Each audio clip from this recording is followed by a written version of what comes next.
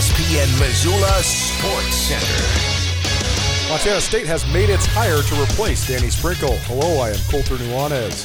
Skyline Sports confirmed with multiple sources that Matt Logie will become the next head men's basketball coach at Montana State. Logie emerged over the last 10 days from a collection of candidates who lobbied to replace Sprinkle after the Helena native led his alma mater to consecutive NCAA tournaments for the first time ever before jumping ship to Utah State. Logie has been the head coach at Division II Point Loma Nazarene for the last 4 seasons. He led the Sea Lions to a 29-4 record that included an appearance in the Division II Elite 8 last season. The last time the Montana State job was open, Ryan Looney was a name of interest. Looney had just led Point Loma to the Division II national title game. Looney ultimately landed at Idaho State, and Montana State hired Sprinkle. Logie landed at Point Loma after an impressive 7-year run at Whitworth. Logie was the head coach for the Pirates from 2011 until 2019, establishing a reputation as one of the top small school coaches in the Northwest. He compiled a record of 194-35 in 7 seasons, winning 5 NWC titles and advancing to the Division III national tournament 7 times.